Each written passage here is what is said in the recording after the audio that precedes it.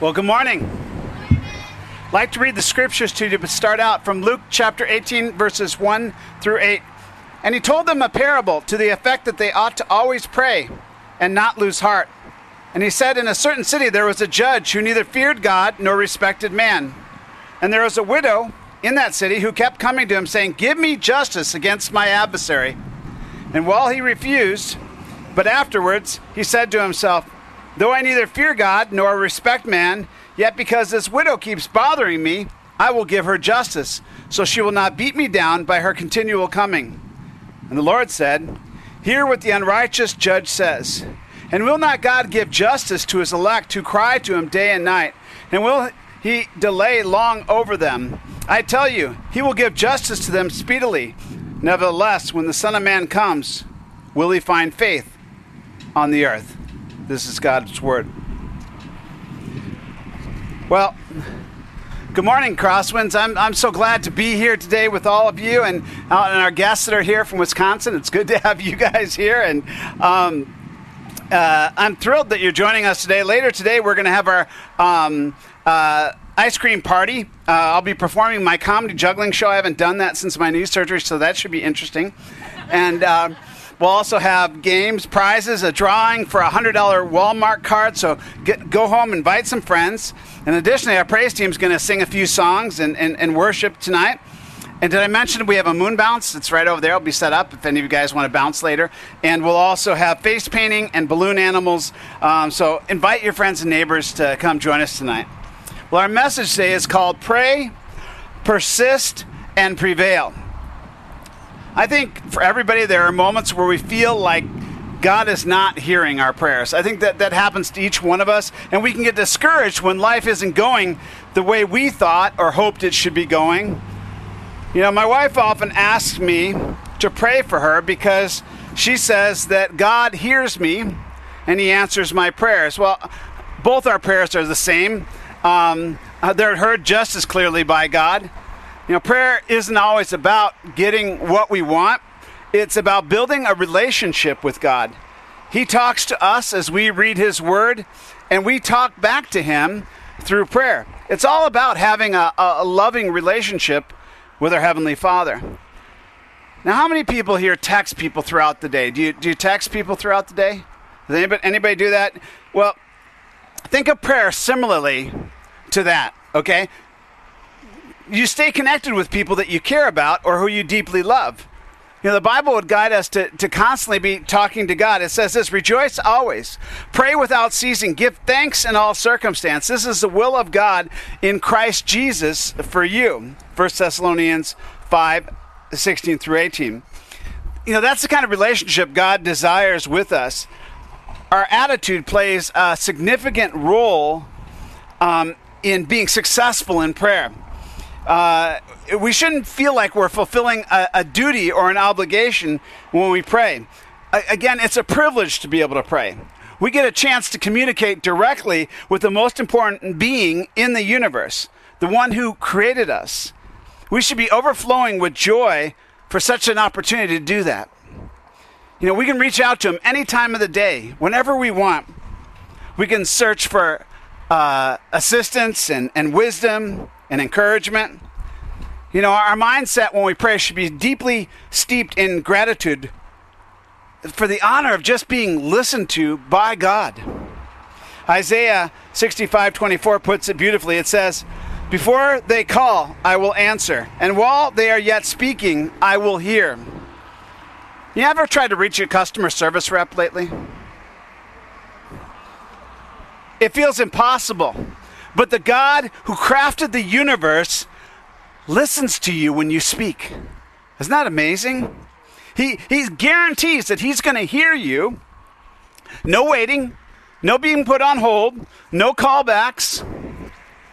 He is listening. The issue isn't that our prayers go unheard. That's not the problem. It's often that we don't voice them enough.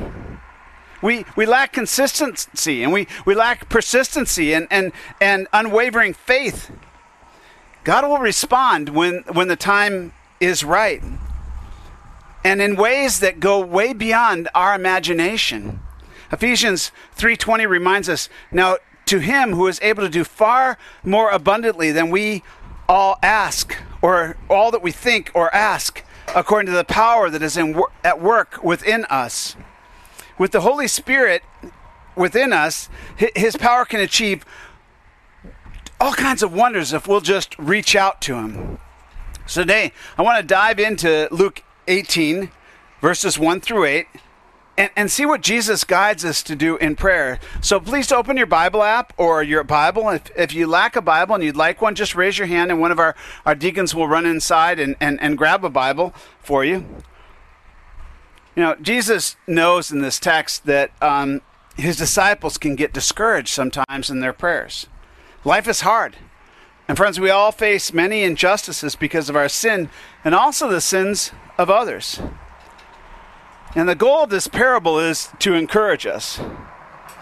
So how do you become encouraged? Well, first, you pray. See, we all lose courage. We leak courage through the stress of life.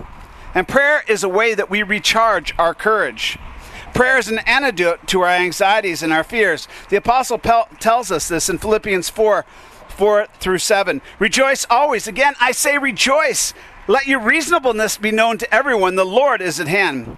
Do not be anxious about anything, but in everything, by prayer and supplication with thanksgiving, let your requests be made known to God, and the peace of God, which surpasses all understanding, will guard your hearts and your minds in Christ Jesus.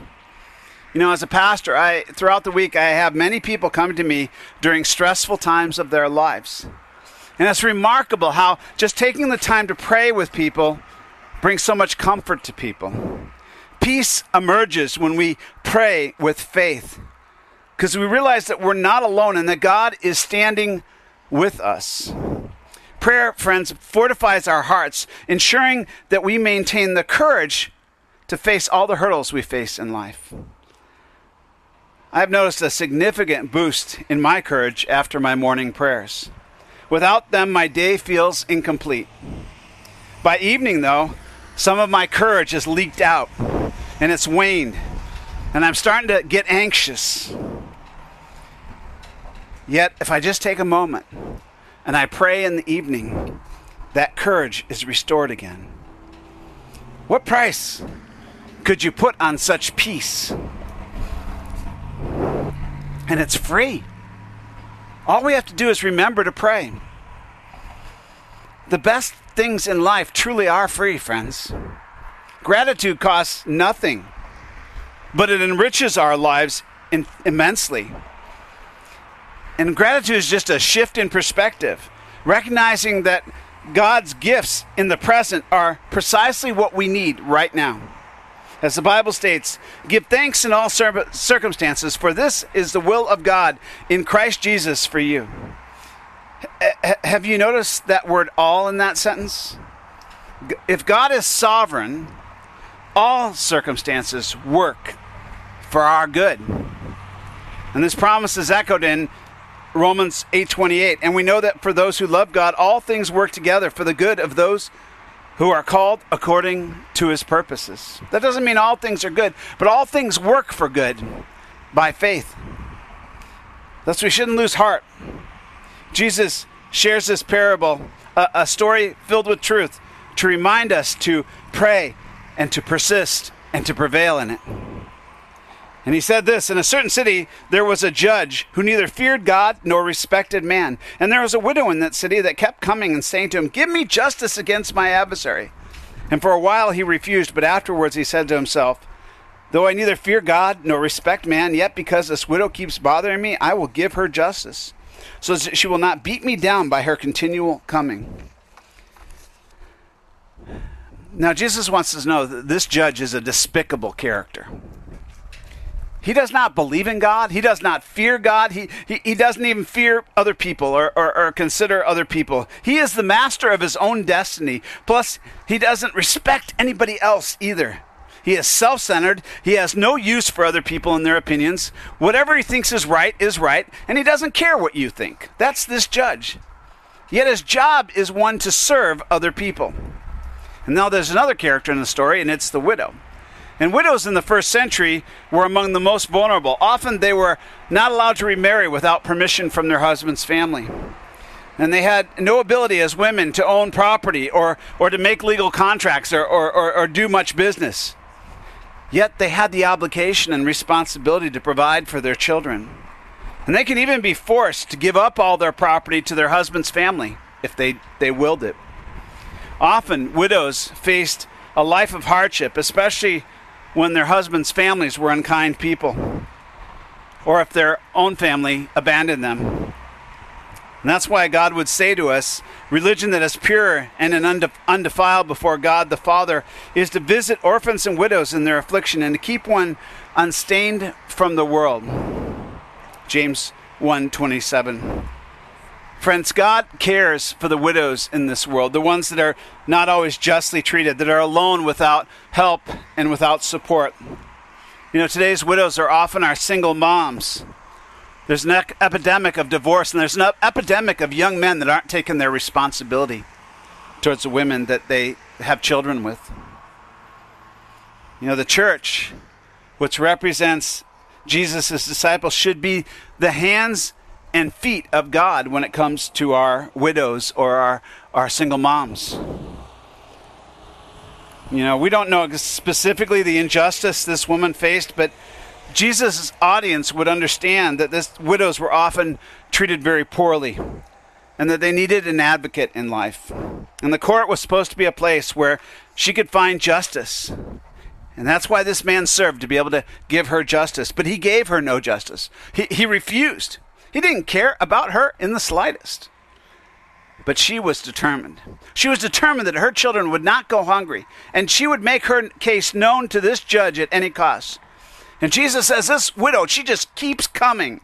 She just keeps coming to this unjust judge. I mean, imagine he's sitting at the local Starbucks in Jerusalem. And he's sitting there and she's pointing her finger at him, demanding, "Give me justice against my adversary."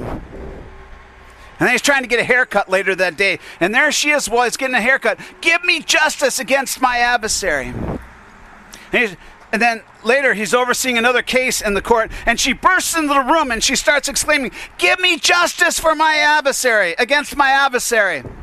And then finally he's in bed that night. And he's drifting off to sleep. And he hears outside his window, "Give me justice against my adversary." Next morning, he walks to work and she trails behind him, repeating over and over again, "Give me justice against my adversary." And the text mentions, even with all that, he still refused to help her, to give her the justice that she deserved and that she sought. You know, perhaps he found her persistence amusing. Maybe his friends laughed about this relentless woman that just wouldn't give up. And just kept coming behind him and saying, "Give me justice against my adversary." Maybe they even made fun of the way she said it. He might have even tried to ban her from his courtroom, even filing a restraining order against the woman. But you know what he didn't do? He never considered her case. And yet she persisted, "Give me justice against my adversary." And finally he begins to reflect, not on her plight and her problems, but on himself. His conscience was not stirred by her desperate plea for assistance. Instead, he starts thinking selfishly, and he admits to himself that "I'm a scoundrel." He says, "I don't fear God or man." But then he uses a word to describe how she's treating him by persistently coming to him. It's hupopiazo in the Greek, and it means to beat black and blue. It's a word for a boxer who keeps just pummeling his opponent with punches. This little woman, wore the judge down to the point where he had no strength to resist her anymore. And so he decides to grant her justice, not because her case is just, but because he can't bear hearing her anymore. "Give me justice against my adversary." He doesn't want to hear that anymore. And so Jesus poses two questions. "And will not God give justice to his elect, who cry to him day and night? And will he delay long over them?" Firstly, Jesus isn't drawing a parallel between this judge and his father. In fact, it's the complete opposite. Our God bears no resemblance to this judge. God is someone who respects his word and his promises. He is the epitome of morality and goodness. He doesn't lie. And if he says he hears us, he truly hears us. And if he claims to care, he genuinely cares. His word is just not empty rhetoric. It can be trusted. Perhaps the human judge repeatedly deceived this poor widow, claiming that he considered her case, and he'll come back later. I'll do this. I've got a packed schedule right now, or maybe he suggests that she approach him at a more appropriate time, and then he'd consider it. All the while, he had no intention of ever dealing with her case until he was beat down. In Psalm 55, David is facing injustice, and he pours out his grievances to God in prayer. This man of God's own heart proclaims this, "But I call to God, the Lord who will save me. Evening and morning and noon I utter my complaint and I moan. He hears my voice. He redeems my soul in safety from the battle that I wage. For many are arrayed against me. God will give ear and humble them. He is enthroned from an old Selah, because they do not change and they do not fear God." You know, men and women often don't care about our unjust treatment. But friends, God does. He hears us, and he will act for us. He's not ignoring us with no intention to help us like this judge was. In this context, Jesus refers to us as his elect. That means we are chosen people. If you're a believer in Jesus, you are chosen. You're not just some random person showing up at all hours pleading, "Give me my justice against my adversary." That's not who you are. You were chosen by God to be his child. Even before you ever sinned, even before you ever did anything wrong, he chose you. His word speaks about this. He says, even as he chose us in him before the foundations of the world, that we should be holy and blameless before him. In love, he predestined us for adoption to himself as sons through Jesus Christ, according to the purpose of his will, to the praise of his glorious grace, which he has blessed us in the beloved. Jesus says we are to approach our Father as a loved child. More than that, an adopted, loved child. In Roman society, being adopted meant having full rights to a family's wealth and privilege. You were chosen for that. You weren't a slave. You were a cherished child of that family. You had a significant purpose to carry on that family name. And those rights could not be taken away from you. You know, you received from that family a name, inheritance rights, and social status. And Jesus instructs us to address his Father as our own. Often, the term he used when praying to his Father was the word Abba. Abba means daddy, or da, the most basic way of a baby child calling their father. Our relationship with God, which is entirely different than this woman's relationship with her judge, is like that. That we can just call out daddy. But how do you right now perceive your relationship with God? How do you perceive it? Do you perceive him as a judge or a daddy? Do you perceive like what this woman's perceiving, that the judge is not hearing her? Or do you think that your Father thinks of you as a cherished child that he loves and he's listening? See, your perspective will influence how you seek God. And Jesus is saying, if a child cries out in pain to their father day and night, won't he respond? Will he keep delaying, or will that father act? Jesus says this, I tell you, he will give justice to them speedily. You know, Jesus is clarifying the nature of the relationship, emphasizing that our God is nothing like that judge. He says, I tell you. Jesus always speaks the truth. And so he is trustworthy. And he is from heaven. And he knows what his Father is like. And he assures us that he will deliver us swiftly. He will deliver justice to us swiftly. So friend, ask yourself again, how do you approach God in your prayers? As a beloved son or daughter? Or is he just some stern judge that might grant you your request only because you pastor him enough? Or maybe because your case is just enough? If you're not daily bringing your concerns to him in prayer, then you're viewing him more like a judge than a father. The Bible instructs us to love the Lord our God with all our heart, with all our mind, with all our soul, and with all our strength. And friends, a loving father is someone who's easy to communicate with, while a harsh judge is someone that you only approach in dire circumstances.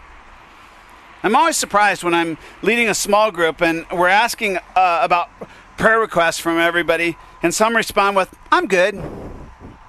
Really? You're good? Or do you just not believe that he's a loving father, eager to assist you in your life? Or perhaps you're too proud to admit that you need help. Do you only request prayer for others and neglect your own needs and struggles? Claiming I'm good doesn't resonate with me. I need my Father daily, every minute by minute I need him. And especially in a world filled with so much injustice. You know, one of the most unjust things that I see on a daily basis is the significant portion of the people that are driving by us right now and that live in this community. Almost 95% of them are on a path away from salvation right now. They're heading straight to hell. Not because God desires it, because they bought the lie that God is like a judge. In this parable, they think of God like this judge in the parable. And thus they want nothing to do with him. They feel like they're good. They're self-sufficient. Not realizing that their very self-sufficiency, in that very self-sufficiency, they rely on him for everything that they have. He has provided everything that they have. Even when they view him as an unjust judge, he has still provided everything that they have. And sure, they may pray in dire circumstances, but on most days, he is overlooked. And his command to love others also goes unheeded. They, in turn, act more like a judge in the story, neither fearing God nor respecting their neighbor, whom God has instructed them to love. Because they see God as a judge, and they view themselves as their own God. And they emulate the judge's behavior, seeking their own comfort. And they might show some kindness to others if it just keeps them from disrupting their little lives. Friends, is that you? Are you persistently calling on your Father like the widow? Trusting that he is good and that he can help you overcome your challenges? And Jesus poses one final question to us. Nevertheless, when the Son of Man comes, will he find faith on the earth? The phrase Son of Man is how Jesus often refers himself to 81 times in the scripture. He calls himself the Son of Man. And it alludes to Daniel 7:13 and 14, which speaks of Jesus as God himself, who's descended as king to govern us justly. And when he arrives, will he find faith in the people he created on this earth? Friends, sometimes our prayers aren't answered immediately, just like the widow's pleas. But this delay does not imply that God hasn't heard us. It might simply mean that he has a grander purpose in mind, or he is waiting for the perfect timing to bless us and answer that prayer for our greatest benefit. I once heard a pastor say at a funeral that God always answers our prayers. And the response is either yes, or yes, but wait, or yes, but better. And this realization dawned on him when his father passed away. He and along with his church had been praying for his sick father fervently because his father was a pastor. Churches all over the country were praying for his father, and yet his father died. And overwhelmed with grief, he felt anger and bitterness, and he perceived God as an indifferent judge. However, by continuing to pray, after a moment of clarity, he recalled God's promises about heaven in Revelations 21. And he will dwell with them, and they will be his people. And God himself will be with them as their God. And he will wipe away every tear from their eyes. And death shall be no more. Neither shall there be mourning, nor crying, nor pain any more.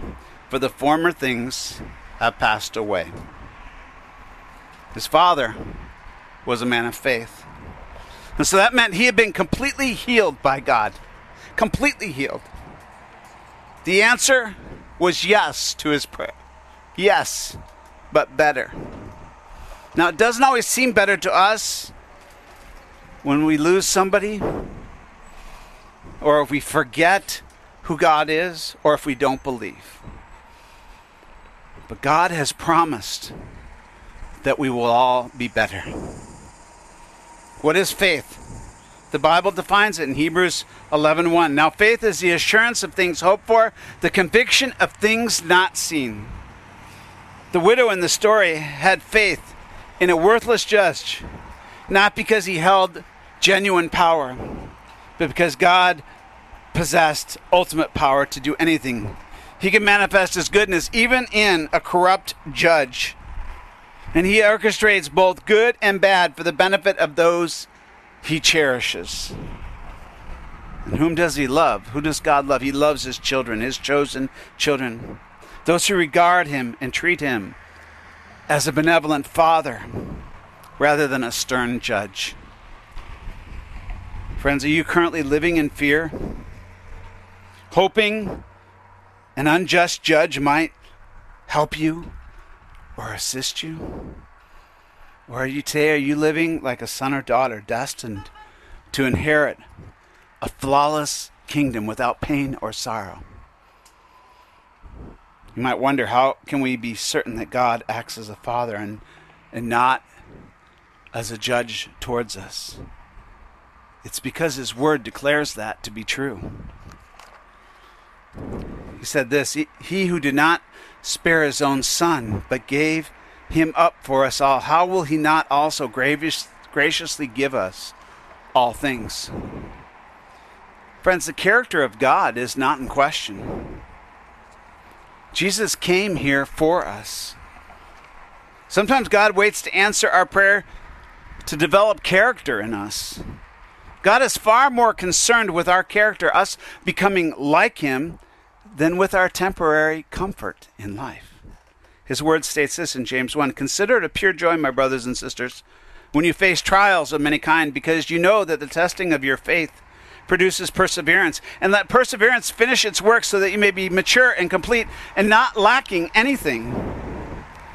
God is teaching us to persist and be patient through our trials. Patience is challenging. It's a challenging thing to cultivate in our hearts. We often desire immediate gratification. However, God wants us to attain something greater than our immediate wants. His word tells us that love is patient. And it's impossible to genuinely love others without patience. And God exemplifies patience. His word says, the Lord is compassionate and gracious, and he's slow to anger and abounding in love. God is described often in the Bible as slow to anger. 7 different Old Testament books mention this slow to anger character quality of God. They mention it over 9 times. And being slow to anger is what patience is. The evidence of his patience and abundant love is my very existence and yours. See, because of my ingratitude towards him, I should be a pile of ash standing here before you by his divine wrath, and so should each of you. Yet, through the trials of life, he teaches us to love, and he teaches us to rely on him. and how to empathize with others in their suffering as we have suffered. As his children, we're called to emulate him so that we may inherit his kingdom of justice and goodness. Jesus asked, will there be faith on earth? Well, 90% of the people of the world believe that there is a God or some kind of deity. But that's not the kind of faith that Jesus is referring to. Such belief does not please God. Hebrews 11:6 states, and without faith it's impossible to please him. For whoever would draw near to God must believe that he exists and he rewards those who seek him. Merely believing in a God, his existence, doesn't please him. What pleases him is faith that believes what he says about himself, that he is good, and he rewards those who earnestly seek him. Friends, do you perceive him as a stern judge or as a father who delights in rewarding his children? Successful prayers are those that honor God for who he truly is. Do you believe because of his inherent goodness that we will prevail in him? That even your current trial is part of his benevolent plan for your life? Friends, God is for us. He's not against us. The evidence of his love is the Son of Man, Jesus, his son, who came to earth because of an ancient promise in God's benevolence towards us. God recognized the injustice of our sin and the havoc it wreaked on us and that we wreaked on others with it. But in the fullness of time, he sent his son Jesus to set things right, to live a perfect life, to show us what faith looked like in human form. Even amidst trial, Jesus never denied his Father's goodness. He loved and he cared for and he advocated for people because his Father cherished them as children.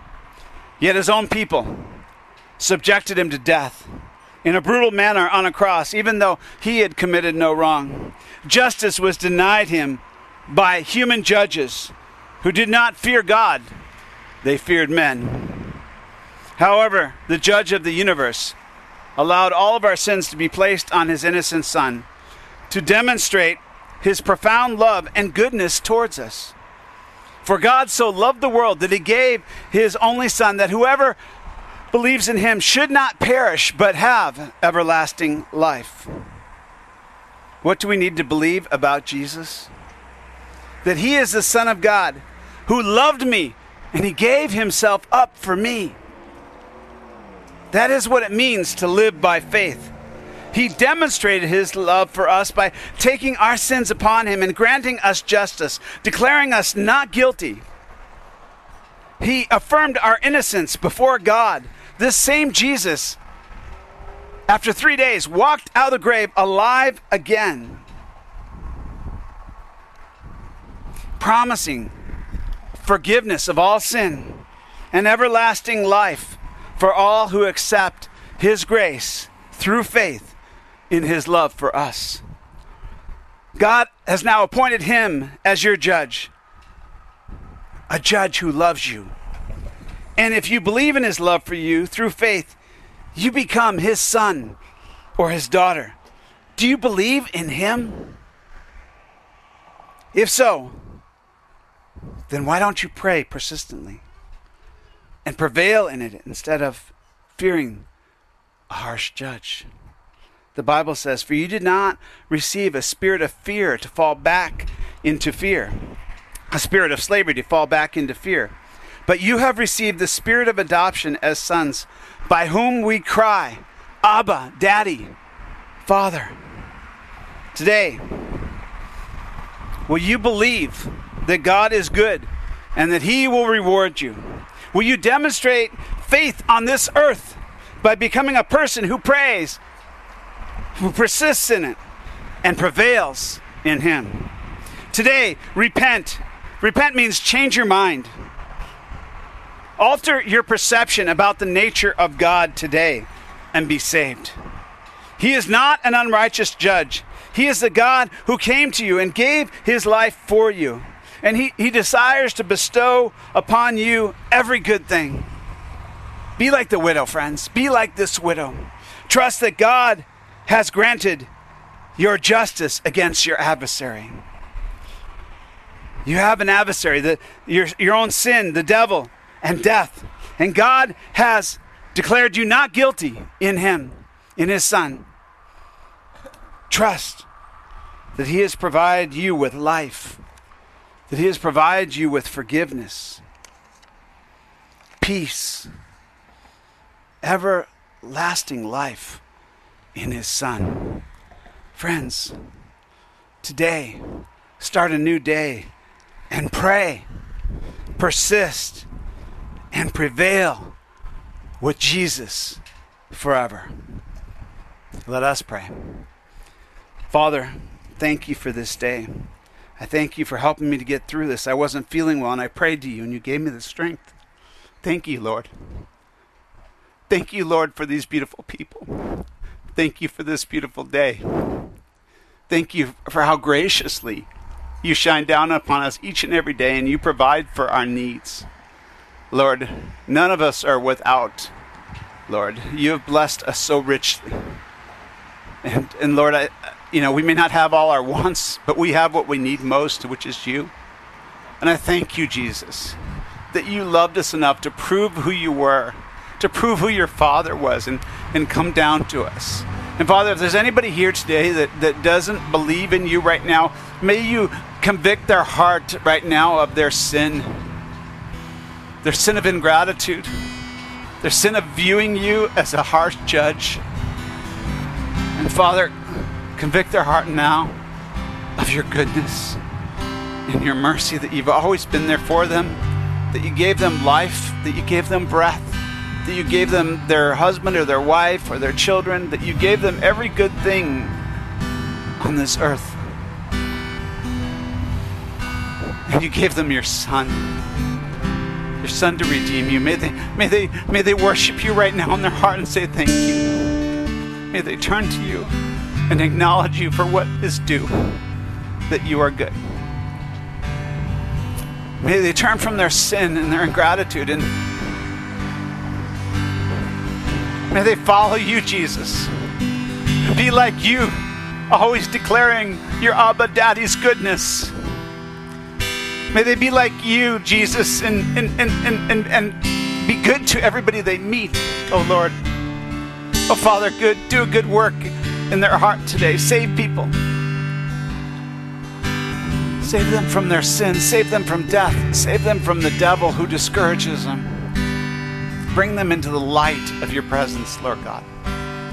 Send your Holy Spirit right now to convict of sin, convict of your good righteousness, and convict that time is short, that now is the time to change. Now is the time to worship you. I praise you, Lord, for what you're doing in people's hearts right now. In Christ's name I pray.